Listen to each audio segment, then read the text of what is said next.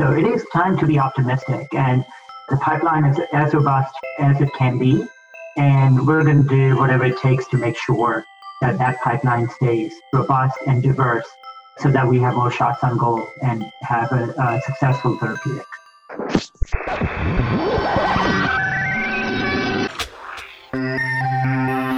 Hello to everyone listening and welcome back to Connecting ALS. My name is Mike Stevenson and I'm joined by my co-host from North Carolina, Jeremy Holden. Hello to you, sir. Hey, Mike. How you doing this week? Doing well, thanks. Warmer temps have me in a good mood. And I'm excited because this week we're discussing some of the recent and ongoing developments in global ALS research. And Jeremy, we're bringing back Dr. Kuldip Dave, who heads up research at the ALS Association, because he's very much in the know on the latest happenings, obviously, and as important, he can explain the science in a way that regular folks like you and I can understand. Yeah, always refreshing to have Dr. Dave on, and in fortuitous timing, Mike, we can share it in the show notes, but USA Today is out this week with an article talking about where we are in the search for ALS treatments and a cure. A very hopeful article, very hopeful time talking about kind of where things stand now. So great to hear from Dr. Dave. And Mike, we got to talk to Dr. Dave about a paper just published out of some researchers up at Northwestern looking at a new compound that has a lot of people really hopeful about where we go from here. A number of headlines in ALS research over the past month and a half, and that's good because it means developments are happening, and we covered a lot of those with Dr. Dave. So let's listen back to our conversation now. We're on the line today with someone who is no stranger to this podcast, and for good reason, as he is one of the world's foremost experts in ALS research and the ALS Association's vice president for research, Dr. Kuldip Dave. Dr. Dave, welcome back to Connecting ALS. Thank you for having me, Mike. We're always looking forward to getting research updates from you. This episode will be no exception. ALS research has been making headlines since we turned the calendar into 2021, and one of the more exciting developments is related to a paper published in Clinical and Translational Medicine describing how researchers at Northwestern reported that they identified a compound that eliminated degeneration of motor neurons that are connected to the development of ALS. Doctor, what have you heard about this development, and what can you tell us about research into the compound known as NU9? Yeah, thank you, Mike, for that question. We're very excited to see these findings published. Let's first talk about the project itself before we talk about NU9. So the ALS Association supported Dr. Ostendler and his team at Northwestern University a few years ago through the funds raised during the Ice Bucket Challenge. And the goal of the project was to find out the protein landscape of healthy and vulnerable motor neurons in two different stages of the disease. So what do I mean by that? We know that in ALS, we have neurons, which are our brain cells, that are sick and dying, and we have neurons that are fine and healthy. And we know that those unhealthy, sick neurons, things start to dysfunction. And Dr. Ostendler wanted to see what proteins are changing in neurons that are sick versus neurons that are fine and healthy. In other words, can changes in protein landscape lead to neurons being more vulnerable to cell death? And why is this important? Because if we can find those proteins that are specific to unhealthy neurons, then those can serve as markers to tell us something bad is going on. Or they can serve as, to identify new therapeutic targets for us. For example, if we know a certain protein is dysfunctional, then we can make drugs against that protein.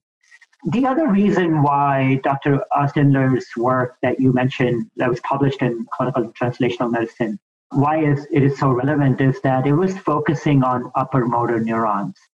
And so what are upper motor neurons? These neurons take signals from the brain and transmit them to the spinal cord so that the movement can happen. So they're very, very important in ALS. And we know that these upper motor neurons get sick, degenerate, and die in ALS.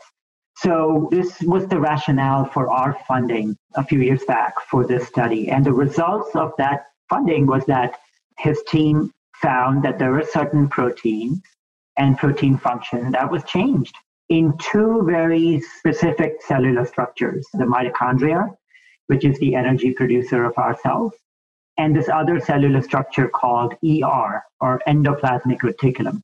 I know that's a big word, which is involved in making new proteins and folding them the right way.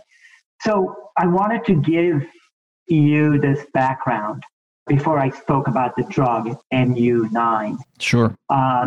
So how did they find this drug? So researchers at Northwestern University screened and tested over 50,000 compounds. And then they did multiple rounds of optimizing the chemistry, and that's how they got this compound NU9. Now, remember I told you that they found protein changes in upper motor neurons in two different areas, mitochondria and the ER.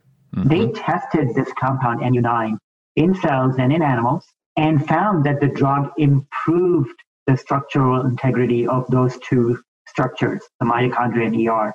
The drug kind of stabilized cell death, and in fact, and this was really significant, reversed some of the pathology, the bad stuff that was going on, essentially making sick neurons healthy again. And in mice, it also improved motor function. So this is really very, very exciting. Yeah, it sounds very exciting. And, I know we saw a little bit of chatter on social media, and I think this happens from time to time when there's exciting news. And I think folks are so excited for new treatments to come online and be available that, we can get ahead of ourselves, get out over our skis. Where are we now in terms of what we know about NU9? What are the next steps between today and having something that is marketable and available for people with ALS? Yeah. Well, hope is a big thing in ALS. And when we see good data, positive results like this, there is certainly going to be a lot of excitement. But there are a couple of things, Mike, as you say, we should keep in mind here in terms of the timeline.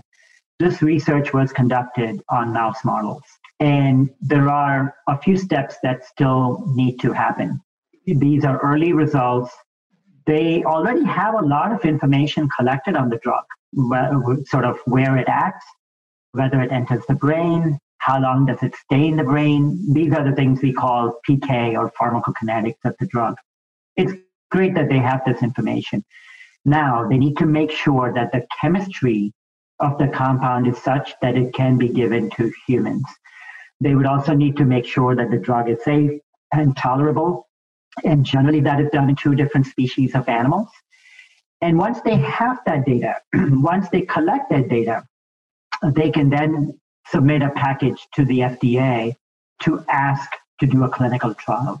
And when the FDA looks at the data package and grants them a go-ahead, that is when they can start to test the treatment in humans for safety and efficacy.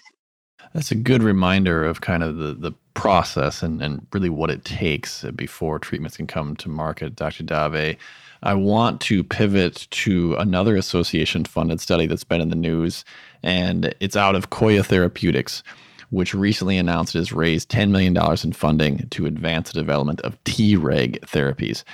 I've heard of Tregs being applied to cancer research, doctor, but what exactly are they and how might they fit into ALS research? Yeah, so let's start kind of breaking that question down into a couple of things. Sure. so that everybody understands what we're talking about. Let's start with T cells first, then talk about Dr. Appel's study, and then the Coya Therapeutics relevance here. So what are Tregs? Tregs are short for regulatory T cells. So our immune system protects us, gives us immunity against a lot of foreign materials like bacteria or viruses. This is in front of all of our minds these days with the COVID virus and the antibodies that fight the virus. So we all kind of appreciate what our immune system does. Right. Our immune system does that through many different cell types. There are something called B cells, neutrophils, macrophages, natural killer cells, and of course there are T cells. And all of these cells have different function, but they come together to operate as our immune system.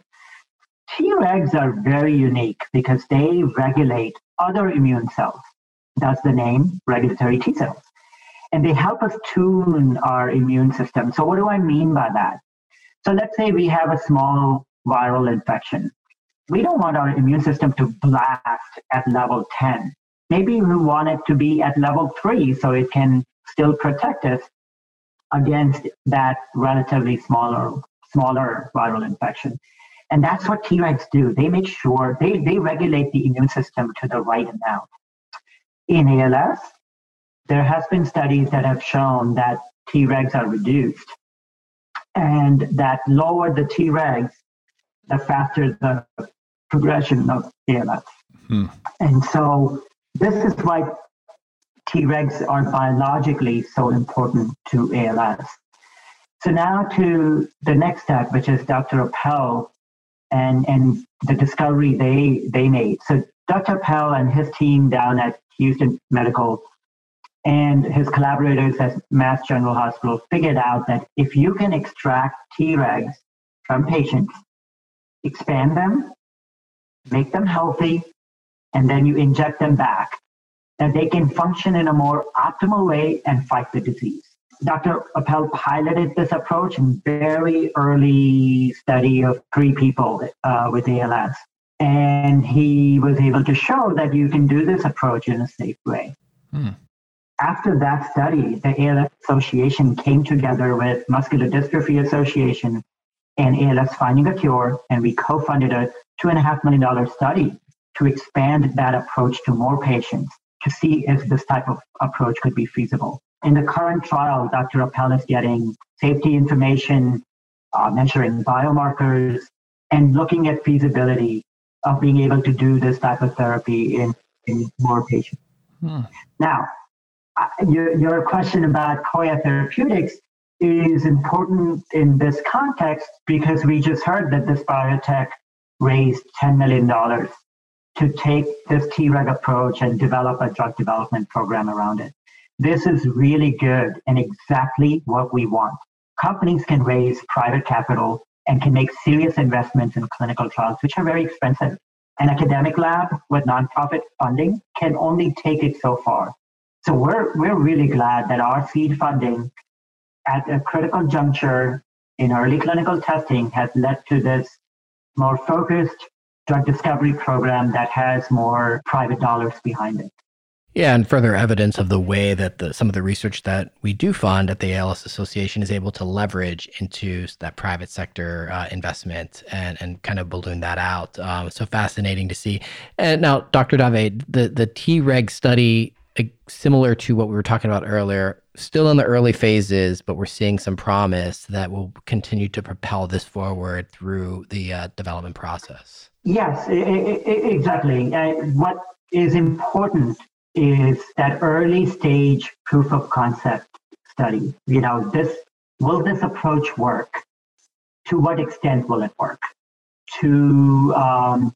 What's the type of biomarkers we should be looking at to tell us that the drug is doing what it's supposed to do? And so these early studies, Jeremy, are very important for establishing what the parameters of the drug is. What are the sort of guardrails of this treatment? And they give you a lot of information. But once you have that information, you can build a larger trial based upon that. And so you're exactly right. Earlier stage trials can seed larger, more informed trials and hopefully more successful trials. Thanks for that clarification, Doctor. It's so helpful. I know I keep saying it, but to have you kind of break down the science for us in a way that makes more sense, we really appreciate it. You spoke a little bit earlier, referenced the pandemic, which of course is still going on and is impacting research on some levels. But I'm curious your thoughts on how clinical trials are going and how they've been going for the last year, considering some of the steps for safety that clinical trial managers have had to take during the pandemic. We've heard about reducing travel requirements and adjusting placebo methods, things like that. Will any of that carry over as we emerge out of the pandemic and its challenges? Because we're hearing reports that some of these steps have allowed for greater access in clinical trials. Yeah, first let's talk about this situation we're in. This pandemic has been horrible, and the people who have been affected and have died of COVID, our hearts go out to them. Mm-hmm. The approaches that society had to take to mitigate the pandemic, such as shutdowns and distancing, were all necessary. However, they did affect ongoing clinical trials for diseases such as ALS. So, as you're saying, the clinical trial managers had to adapt as to how to provide patients with experimental therapies and how do you measure if they're working, but do it during this time of pandemic. And so things like virtual visits or remote monitoring or home safety assessments, these became essential. And credit goes to the clinical trialists. They kept the trials going on using these approaches during this very, very challenging time. To your question, when we do come out of this, and we will things go back to normal? Or is there a new normal for clinical trials? Mm-hmm. Did the last year kind of set a new paradigm for how clinical trials are done? Can we measure speech or muscle strength or breathing function at home? Can safety assessments be done at home by telephone or by a visiting nurse? Is that good enough? I think the trialist and FDA will need to really rethink that for the future development of drugs, and whether this will now allow more patients to be involved in the clinical trial process. Dr. Dave, there was news earlier this week out of USA Today talking about the continued push to try and get access to AMX35 out of Amylyx to patients as quickly as possible. The conversations continue with the FDA and Amylyx over that. But one of the things that struck me about that piece was the connection to Ice Bucket Challenge money that went early into that. You mentioned the role that Ice Bucket Challenge money played in funding the early research up in Northwestern that led to what we now know about NU9. And I'm just curious your thoughts on where we are today in terms of the search for treatments and a cure. We're starting to see the fruits and continue to see the fruits of some of that Ice Bucket money spending early. Have we moved that timeline up, or where do you see us now in terms of like the next breakthrough on the horizon? Or have we gone from 5 years to talk to us a little bit about where that search is? Yeah. Well, again, let me put this in a larger context first. The ALS Association funds a very large footprint in research. We fund biology, which is very essential for us to understand what is going wrong. In ALS, we fund therapeutics, drug development, whether that's preclinical or early clinical drug development. We fund research into assistive technology, telehealth, telemedicine research, research into measuring burden for caregivers, for patients. We also fund a lot of infrastructure, database development, antibodies development, assays, which helps the entire field. And we're very lucky to have an opportunity like the Ice Bucket Challenge to be able to allow us to keep doing that kind of comprehensive research that we fund. Our funding for AMX35 came out of that funding. It was, in fact, one of the first therapies that we funded out of the Ice Bucket Challenge funds.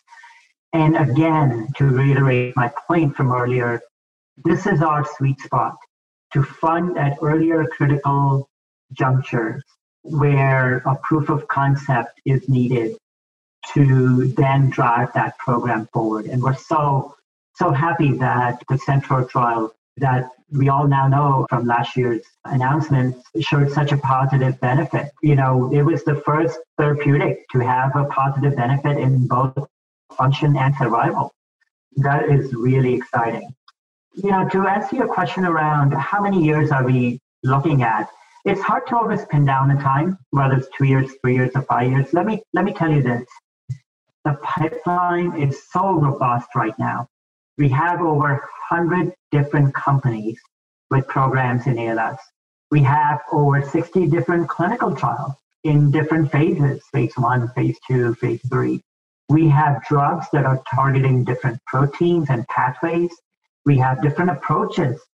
Some are small molecule, like the NU9 molecule. Some are cell therapies, like Treg cell therapies. Some are biological therapies, like tofersen trial that Biogen is doing. And as we know today, there are 4 to 5 other therapies in phase 3, which, if successful, can be approved soon. So it is time to be optimistic. And the pipeline is as robust as it can be. And we're going to do whatever it takes to make sure that that pipeline stays robust and diverse so that we have more shots on goal and have a successful therapeutic. Thank you so much for coming on to provide these explanations and updates on the world of ALS research, Dr. Dave. Like you said, generating that hope is key. And given some of the developments that we discussed today, there is reason to be hopeful. Thanks again, Doctor. I'm sure we'll get to talk to you again soon. Thank you, Mike and Jeremy. I always love talking to you both. Always great to hear from Dr. Dave, Mike. I think we have to be careful not to ask him back too much, but we could be too greedy of his time. But he's so generous to give it to us and kind of walk us through and really kind of boil down the science, as you said, in a way that folks like you and I can understand, and really kind of infuse this conversation with a sense of hope of where things stand and what's on the horizon. What I appreciate, Jeremy, is how much context he provides. He knows all of the phases and all the steps that go into this ALS research, and maybe we just see the top level stuff or some of the headlines that we're reading about, but to hear about the background and the history and the funding, that all is a piece of the puzzle, and we really appreciate the way that Dr. Dave explains that. So, like you said, great to talk to him. That's going to wrap this week's show. Remember, you can subscribe to the podcast either at connectingals.org or wherever you are listening right now. And you can follow us on Facebook and Twitter to make sure you're up to speed on all of the latest content. This episode was produced by Garrett Tiedemann of the ALS Association's Minnesota, North Dakota, South Dakota chapter. Thank you all for listening. We'll connect with you again soon.